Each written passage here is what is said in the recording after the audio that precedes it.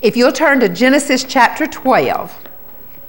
Now, last week we did a little background study leading up to the time when Abraham was given the Abrahamic covenant. Now, this week and next week we're going to be looking at the life of Abraham. Now, God had appeared to Abram in the city of Ur, right in the midst of all the pagan idol worship. And he told him to go to a land that he was going to show him. Now, instead of Abram moving away from his family, however, he and his brother and their wives and his father and his nephew all go as far as Haran, and they stay there until Terah, the father, dies. And then we find God appearing to Abraham again. Now, in Genesis chapter 12, starting with verse 1, it says, "Now the Lord said to Abram, Go forth from your country, go from your relatives, from your father's house, to a land which I will show you. And I'm going to make of you a great nation. I'm going to bless you. I'm going to make your name great. And so you shall be a blessing. I'm going to bless those that bless you. Those who curse you will be cursed. And in you all the families of the earth will be blessed." So Abram went forth as the Lord had spoken to him, and Lot went with him. Now Abram was 75 years old when he departed from Haran, and Abram took Sarai his wife, and Lot his nephew, and all of the possessions which they had accumulated, and all the persons which they had acquired in Haran, and they set out for the land of Canaan. Thus they came to the land of Canaan. Now, it appears that Abram was disobedient, because instead of leaving all of his relatives, he takes Lot with him. Now, it also tells us here that he took with him all the possessions that he had accumulated and all the people that they had acquired in Haran. Now, more than likely, this was the inheritance that he had received from his father when his father died, because they would leave an inheritance. So he evidently acquired a lot of people and a lot of possessions. So he goes into the promised land already full. You know, God's already blessed him. And in verse 6, Abram passed through the land as far as Shechem. And we find that in verse 7 that God appeared to him and said, "To your descendants I'm going to give this land." So he builds an altar there to the Lord who had appeared to him. Then we find in verse 8 that he proceeds from there to the mountain on the east of Bethel, and he builds another altar there. And then in verse 9, he journeys on, continuing toward the Negev. Okay, now when Abram comes into the promised land, he comes in from the north, and basically he passes through the land of Canaan. It's almost like he makes 3 journeys. Now, the first journey, he goes to Shechem and builds an altar. Then in verse 8, it tells us that he takes a second journey, goes to Bethel, builds another altar, and then the third journey, he goes all the way down to the south, down near the Dead Sea. Now, we wouldn't pay much attention to these places that he visited. They wouldn't mean that much, except years later when his grandson Jacob returns home after he's run away from home to keep from being killed by his brother Esau. We find that he comes back and he goes to these exact same 3 places. When he comes into the land, he goes first to Shechem and he erects an altar. And then next he goes to Bethel and erects another altar, and then he goes down to the southern part of Israel, down to the Negev. Now, I don't think it was any coincidence that Jacob literally follows in the steps of his grandfather Abraham when that spiritual mantle comes upon him. When he comes back into the land, he receives that mantle from God. He's going to be the one to carry on in Abraham's footsteps. And he goes to all these places. Now, he wasn't even alive when Abraham made this original journey. And so it's almost as though God is leading him in the same direction. Now, we don't know what Abraham might have been expecting when God sent him into the promised land, but if he went into the promised land expecting that all of his problems were going to be over with, he was disappointed, because he had been separated from his family. Now, obviously, he was really close to his family. He was close to his brother and to his father, and so close to Lot that he took him with him. And he's been separated now from his family. His wife is barren. and she can't have any children. And so I'm sure that was a disappointment. And he gets into the land, and she still can't have any children. And then as soon as he gets into the land, a famine comes on the land so severe that he feels like he is forced to go into Egypt just to stay alive. Now, I'm sure that this was a puzzle. You know, God has told him to go into this land, and I'm going to bless you, and he goes into the land, and I'm sure he's thinking, Lord, you know, did I miss you? Here I am in the land, and it looks like we're going to starve to death. See, just because a person is following God doesn't mean that he's never going to face a challenge. And so Abraham had some challenges just as soon as he got into the promised land. And so in verse 10, the famine was in the land, so Abraham went down to Egypt to sojourn there, for the famine was very severe in the land. So evidently it was a famine that, you know, people were moving, getting away because they knew they couldn't stay alive there.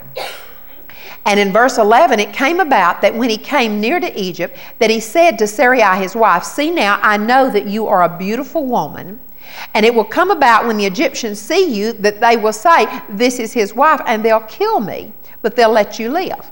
Please say that you're my sister, so that it may go well with me because of you, and that I may live on account of you." Now, we think of Abraham as being this great man of faith, you know. He's just been entrusted with the privilege now of receiving the covenant with God, and the entire earth is going to be blessed through his family. Therefore, it's kind of hard to believe that in the same chapter where he's received this promise from God, and right after he's received it, you know, it's amazing that he's so fearful that this Egyptian king is going to take his life so that he can have his wife, that he gets her to pose as his sister. Now, he obviously doesn't fully understand the covenant, or maybe he just doesn't have faith in the covenant yet. Because if he had understood his covenant, he would know that he couldn't die. He would have known that. See, God had promised that descendants were going to come forth from him, and they were going to become this great nation. Well, see, if he had really believed that at this time, then he would have known, hey, it doesn't matter, they can't kill me. There's no way they can kill me. But it encourages me to realize that Abraham didn't start out by being this great man of faith. You know, when all of a sudden I see myself wavering in some different things, I look back and I think, Lord, Abraham didn't start out with great faith either, but he kept moving in that direction. He kept taking steps of obedience until God had developed his faith.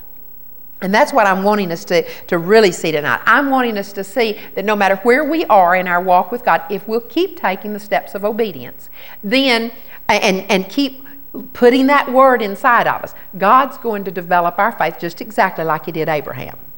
Now, basically, all he really understood about his covenant at this point was just the first commandment to go. He knew that God told him to go. And so he took that step of obedience. He got up and he followed God. Now, at least he put forth that obedience. He gave God something to work with. You know, sometimes we give God nothing to work with. You know, we're not, God tells us something and we just sit there and we don't do anything, and God doesn't have anything to work with. The moment that we know something that God wants in our life, if we'll just get up and take that first step, then God's going to lead us into the next step and the next step. Now, he had taken this first step of obedience, but it was going to be years after that before he fully realizes that it was indeed going to be in his seed and in Sarah's seed that the entire earth would be blessed and that this nation would be birthed. Now, when Abraham didn't walk in all the promises of the covenant, when he did what he did there in Egypt, he was not only jeopardizing the covenant, but he also put his wife Sarai in a very dangerous position. And Pharaoh did take her into his household. Now, think about that. It appears that Abraham was willing to give up Sarai forever in order to save his life. Because how on earth did he think he was ever going to get her back after she went in Pharaoh's court? You know, there wasn't any way for him to later go back and say, hey, I was kidding. She's really my wife, you know. So when he allows her to go into Pharaoh's court, he's turning loose of her forever, you know, in his mind. Well, praise God, God intervened, and he does eventually get his wife back, but it's a bad ordeal before it's over. And in verse 18, Pharaoh was furious. He called Abraham and he said, "What is this that you've done to me? Why did you not tell me that she was your sister? Why did you not tell me she was your wife? Why did you say she's my sister so that I took her for my wife?" So Pharaoh took her as his wife. "Now then, here is your wife. Take her and go." I mean, he just wanted Abraham out of there. He wanted him. And so Pharaoh commanded his men concerning him, and they escorted him away with his wife and all that belonged to him. So he didn't wait for Abraham to get up and leave on his own. He sent an escort and took him out of Egypt. Now, I'm sure that Abraham's face was red. Think of all the trouble that he caused there in the courts of Pharaoh. But more than that, I want you to think about this. How on earth would he have been able to face Sarai after that? I just can't imagine having Sarai come back and have to face her and say, "Oh, I can't believe what happened." And I can't even imagine how he was able to face his wife. But have you ever pulled a really bad boner and you felt like, "I'm never going to do that again. I was so embarrassed. I will never, ever pull that again"? I think we've all done that. But apart from a real heart change, we will do the same things over again. And we find that Abraham at this point had not had a heart change. And we find that because that heart change hasn't come, we find that the selfishness was still there, the fear was still there, and we find him going around that exact same mountain again. I want you to put a marker here and go to Genesis 20. Genesis chapter 20, starting with verse 1. I don't know exactly how much time had passed. A good deal of time has passed. "And Abraham journeyed from there toward the land of the Negev, down in the southern part, and he settled between Kadesh and Shur, and then he sojourned in Gerar. And Abraham said to Sarah his wife, "She is my sister." So Abimelech, king of Gerar, sent and took Sarah. But God came to Abimelech in a dream of the night and said to him, "Behold, you are a dead man because of the woman whom you've taken, because she's married." Now, it's hard to believe that Abraham could have pulled that same lack of trust again after that embarrassing situation in the courts of Pharaoh. It's hard to believe he could have done that. But see, his faith has still not progressed to the point that he's understanding that it is indeed the actual fruit from his womb and Sarah's womb that's going to bless the whole earth. He's not understanding that yet. If he had understood that, then there would have been no fear. Now in verse 4, Abimelech had not come near her.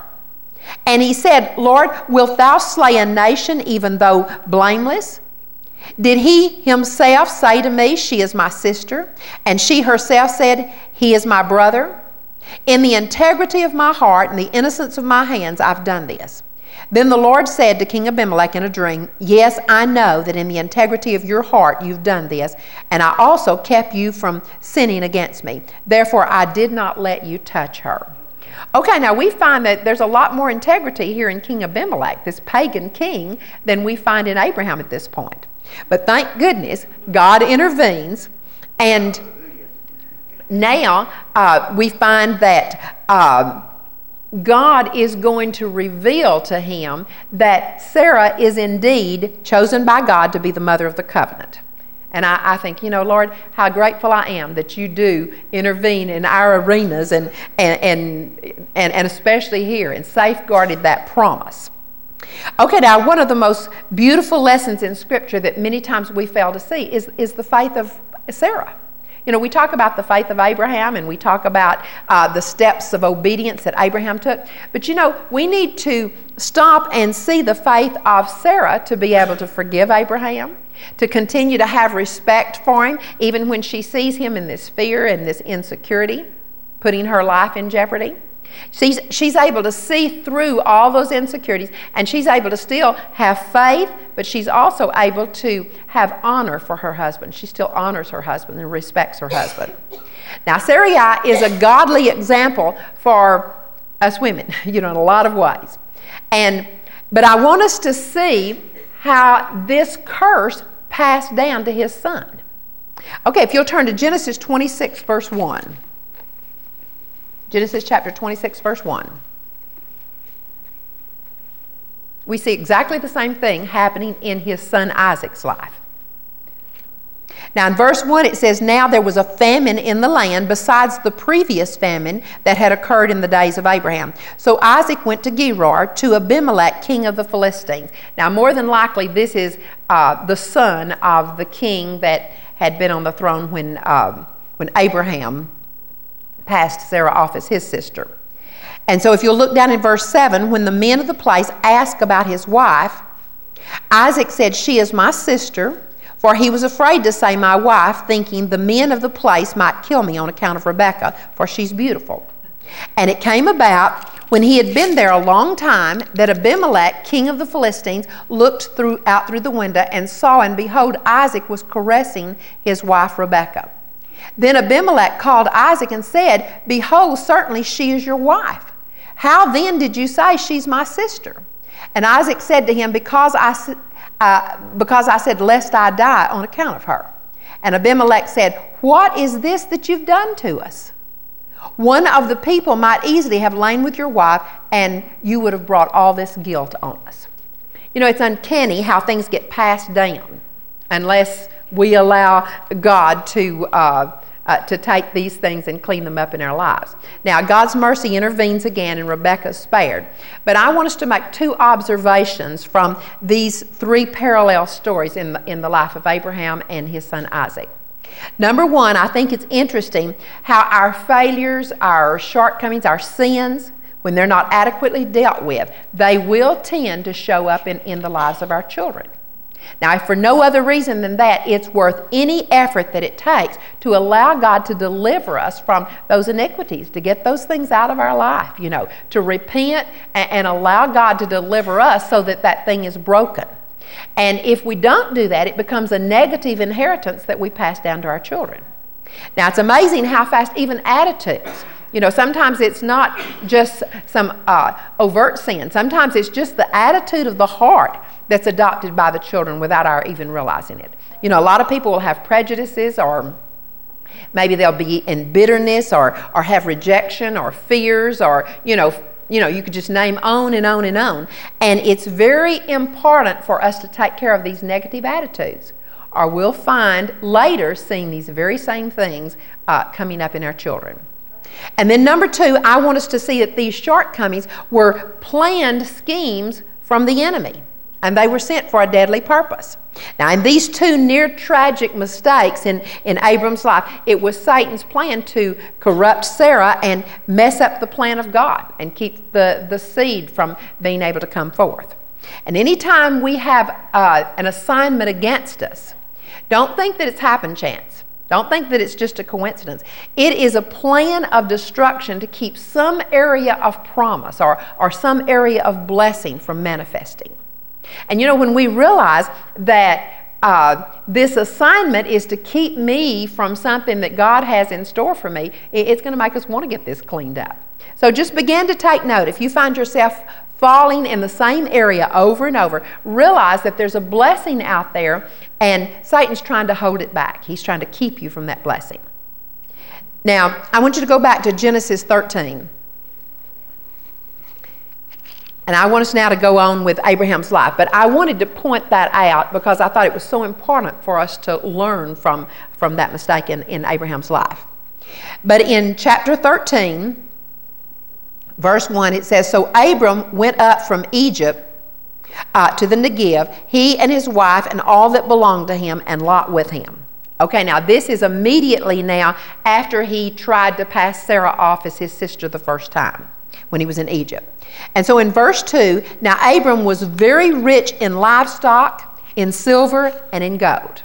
Okay, Abram is the first recorded rich man in the Word of God. Now, some people get the idea from the story of the rich young ruler that Jesus was saying that we can't have possessions and ever be pleasing to God. But that's not what Jesus was saying. It's not the having of riches now that corrupts. It's what place of priority we give to the riches.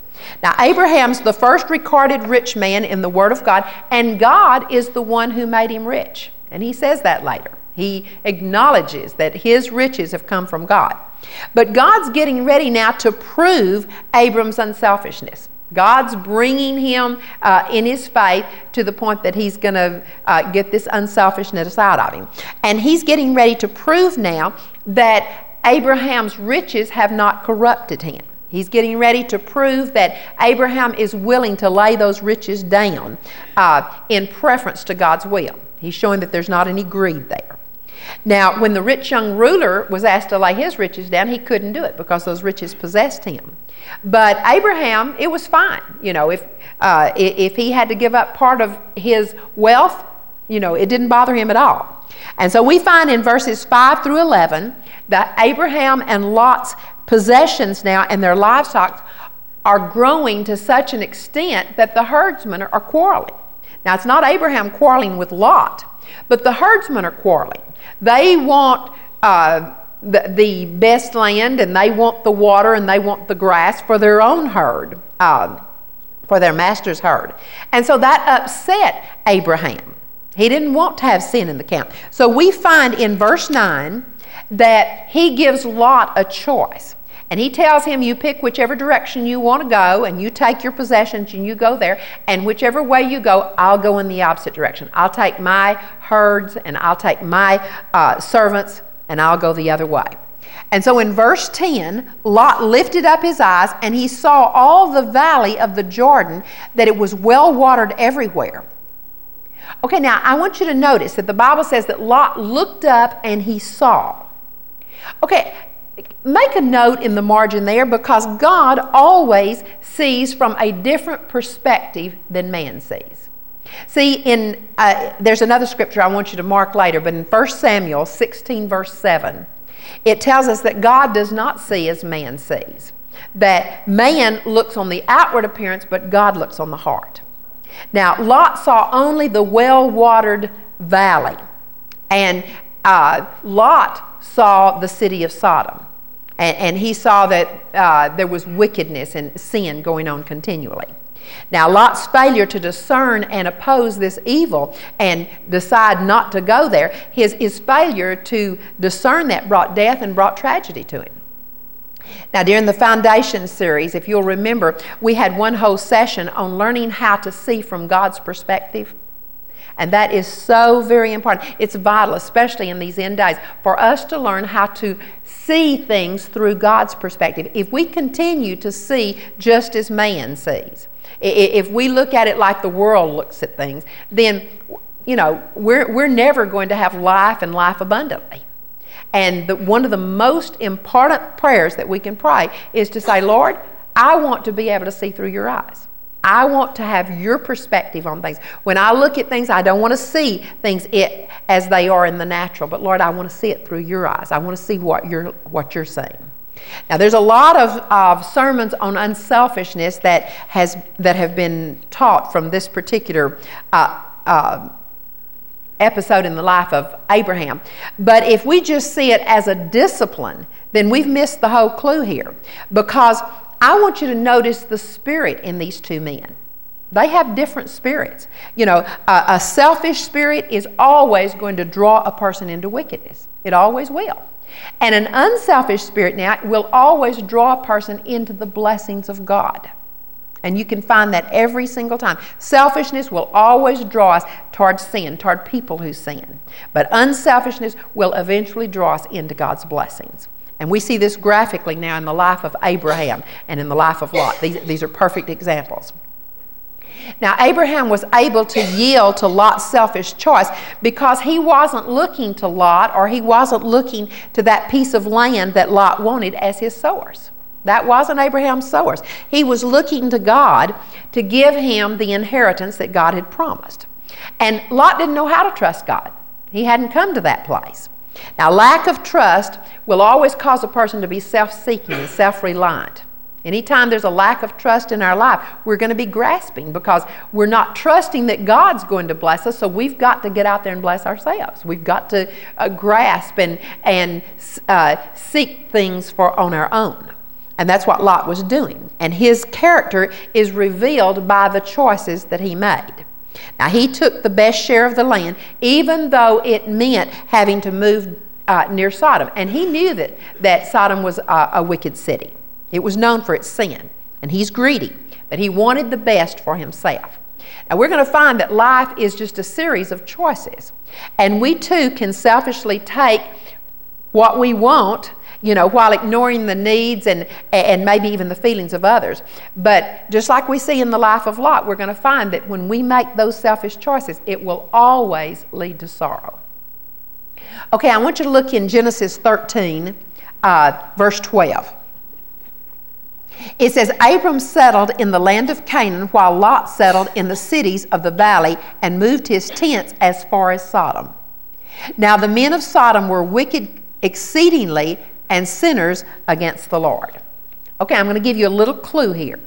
When someone is drawn toward wickedness, then there's a selfish spirit involved. And they're drawn toward those who sin against the Lord continually. And when that happens, you can always know there's a need for God. And more of God is the answer that's going to fix that problem, but nothing else will fix that problem. Anytime that someone is drawn toward that wickedness, the only thing that's going to turn their life around is to receive more of God. And that's what Lot was needing. Okay, in verse 14, it says, And the Lord said to Abram, after Lot had separated from him, Now, he told Abraham, lift up your eyes, and I want you to look from the place where you are northward, southward, eastward, and westward. So Abraham now is going to look through God's eyes. He's going to look from God's perspective. And God told him, all the land which you see, I'm going to give it to you and to your descendants forever. Okay, Abraham had given up the good land, but anytime we give up something in preference to the Lord, God's always going to bless us back in time. Now, not that it should be the motive of our heart just to give something up so we'll get it back, but it is a spiritual principle. It's a spiritual law, and it does work. And we find that Jesus restated that same spiritual law in Mark 10, verse 29, when he said, anyone who leaves his houses and homes and fathers and mothers and brothers and sisters for the sake of the gospel will receive back 100-fold in this life and also life eternal. So it is a principle, and Abraham was operating in this spiritual principle, and it worked for him. He gave up the good land to Lot, and God gave every bit of it back to him right here in verse 14. Okay, now this brings us to chapter 14, and this is one of the most interesting stories in the life of Abraham. It's one of the most interesting stories in the Bible, really. In verse 1 through 4, it tells us that the kings of Sodom and the kings of Gomorrah, those were the wicked cities now in the southern part of Israel down near the Dead Sea, had been 12 years in bondage to King Chedorlaomer, who was the king of Babylon.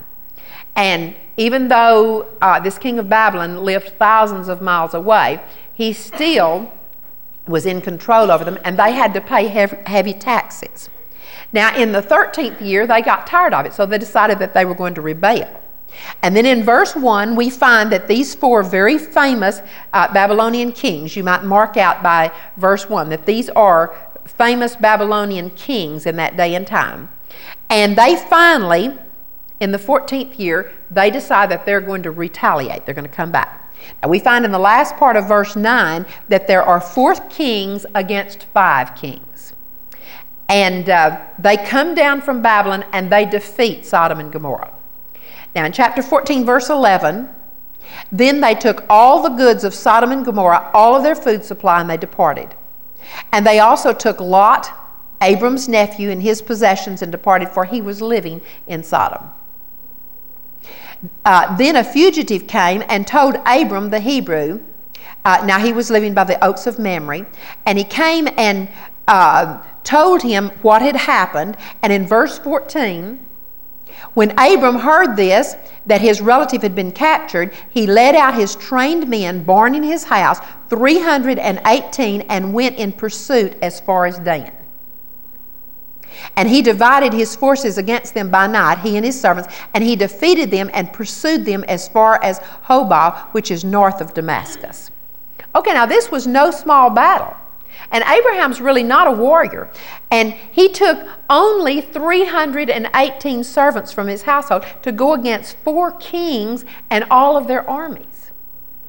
Now, I'm going to give you a little side note here before we go on, though. Even though this was very few people to take when he's going to fight a battle of that magnitude, I still can't even imagine having that many servants. Think about that. This was 318 trained servants. Okay, if this was just the trained servants, think how many more servants he left at home taking care of the household. I thought about that. How many of us today have one full-time servant? And here he has 318 trained servants plus all the rest that were home. And as I was reading some of the statistics, they say that he probably had at least 1,000 people working for him. So Abraham takes off, and he has a late start. Now, he couldn't leave until he heard about the fate of Lot, and when he hears that, he realizes they've already been captured. They're already headed toward the border. They've already gotten as far as way up, getting close to the northern border. And Abraham's going to have to round up his servants. He's going to have to prepare food. He's going to have to get supplies.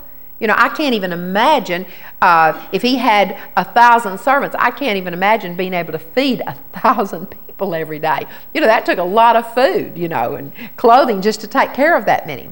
But he gets a late start, but even with that late start, he's able to overtake them before they leave the Promised Land.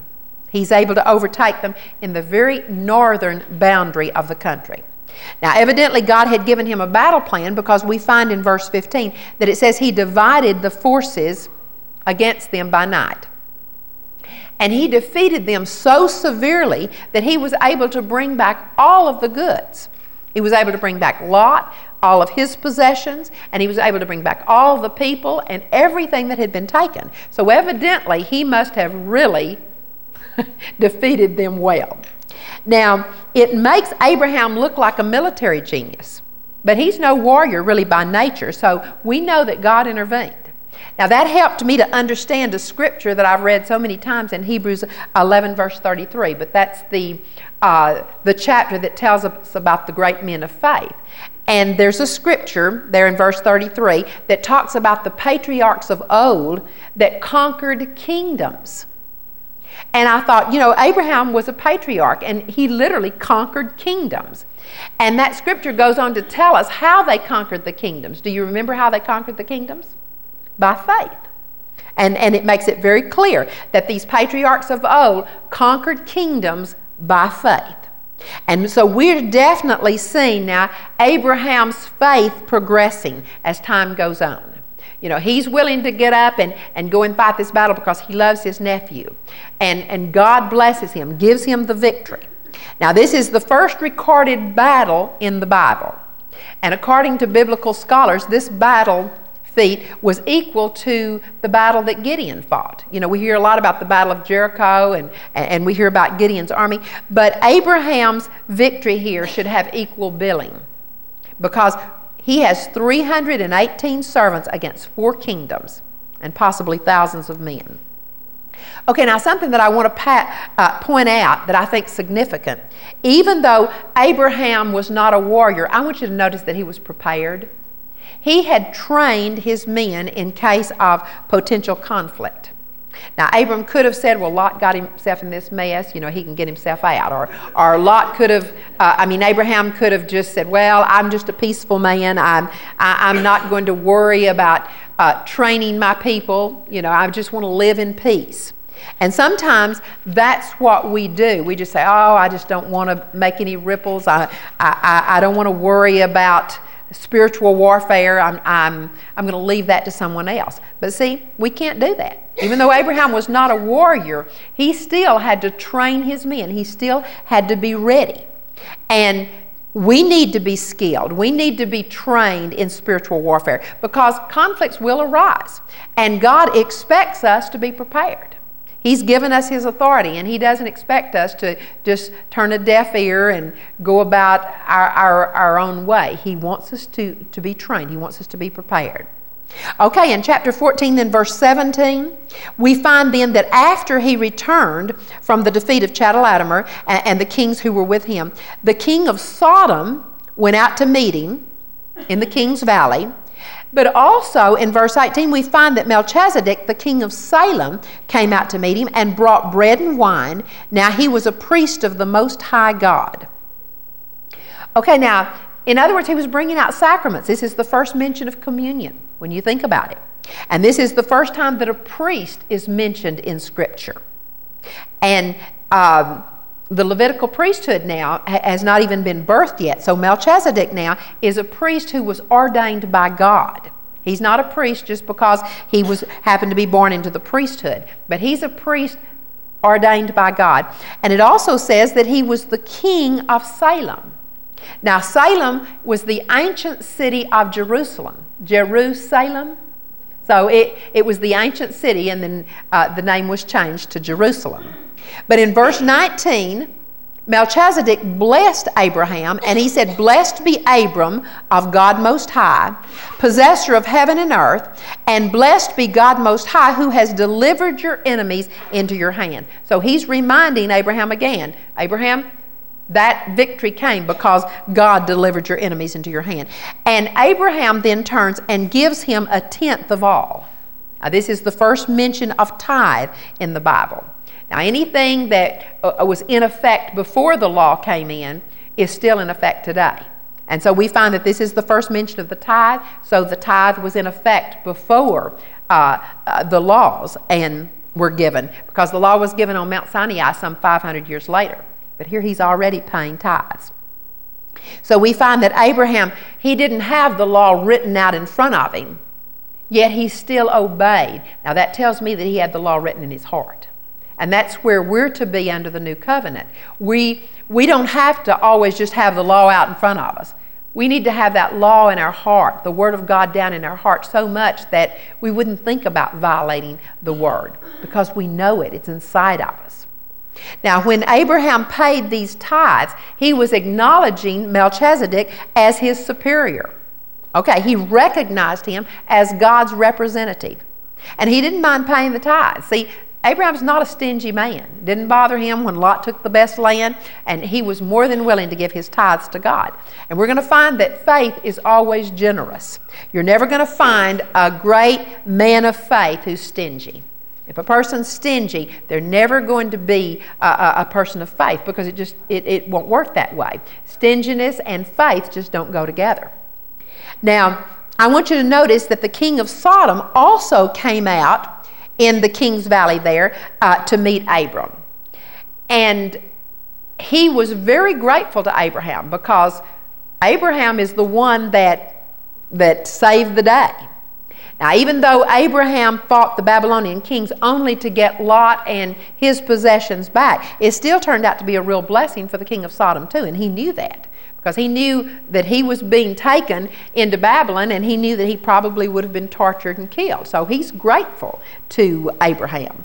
And in verse 21, the king of Sodom said to Abram, "Give the people to me." In other words, give me my people back, but you can take all the goods for yourself. And Abram said to the king of Sodom, "I have sworn to the Lord God Most High, possessor of heaven and earth, that I will not take a thread or a sandal thong or anything that is yours, lest you should say, 'I've made Abram rich.'" He said, "I've sworn that to God. I'm not taking anything from you." He said, "I'm not going to take anything except what my young men have eaten," and so forth. Now, Abraham took the blessing from Melchizedek. He received the communion. He received the blessing, because he recognized Melchizedek as the representative of God. He knew he was a man of God.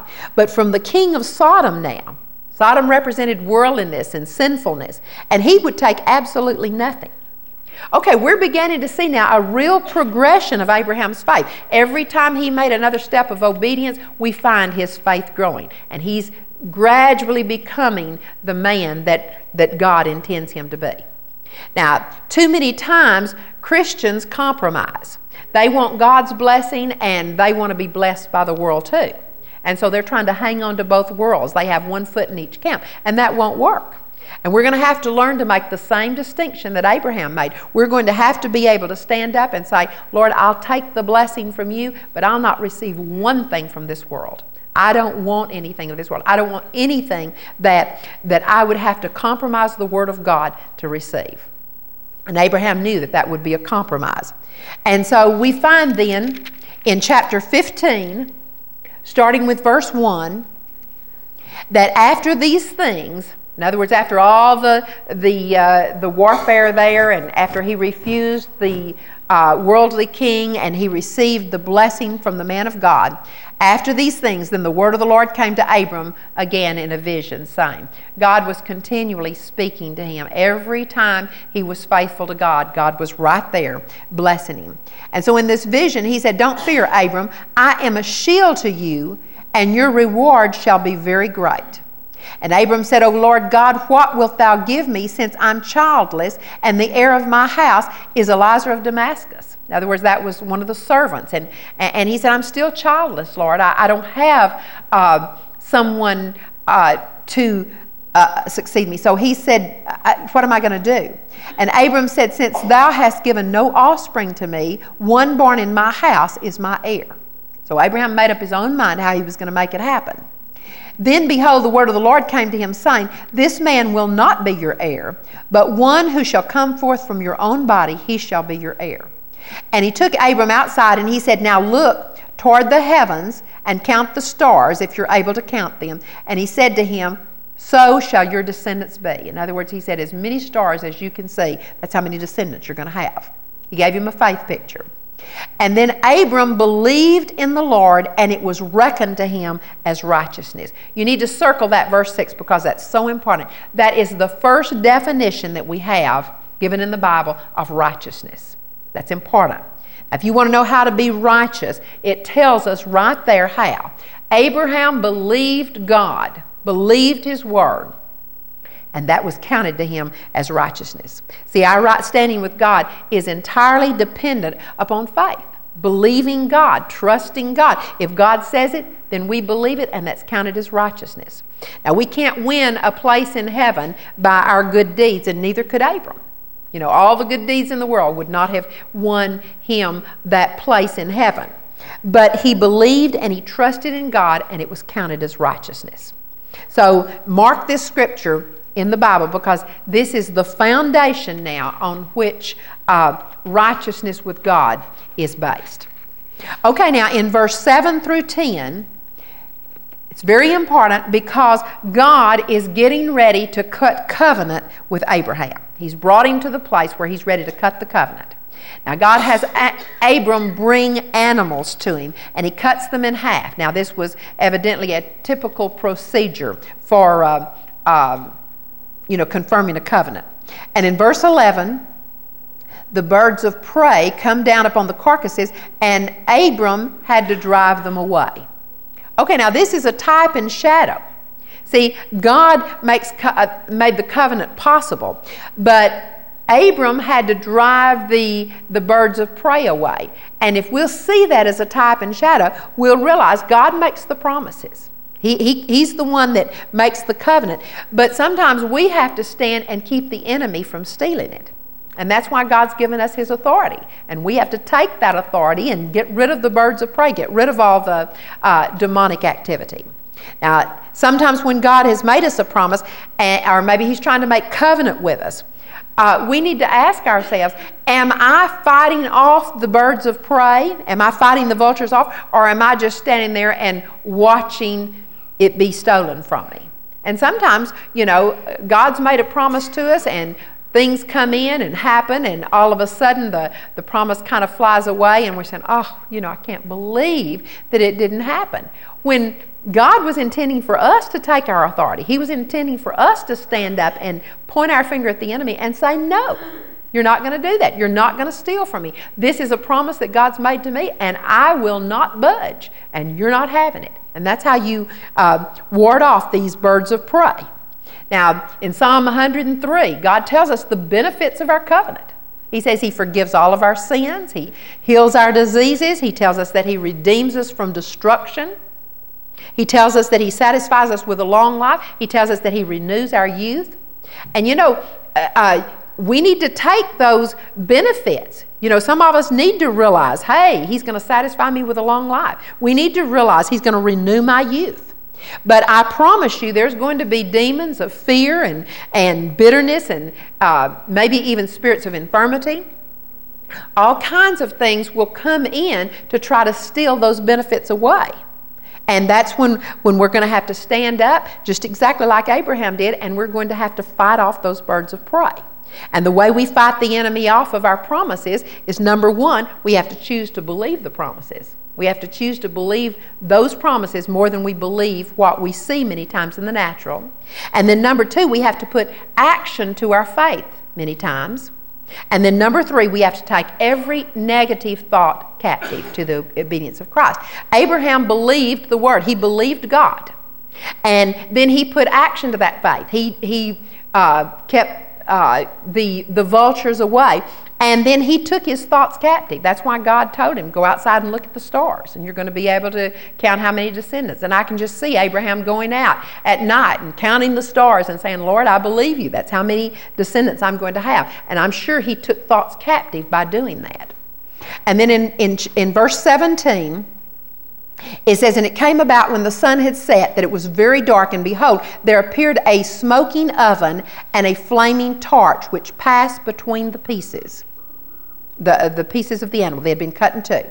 On that day the Lord made a covenant with Abram, saying, to your descendants I have given this land.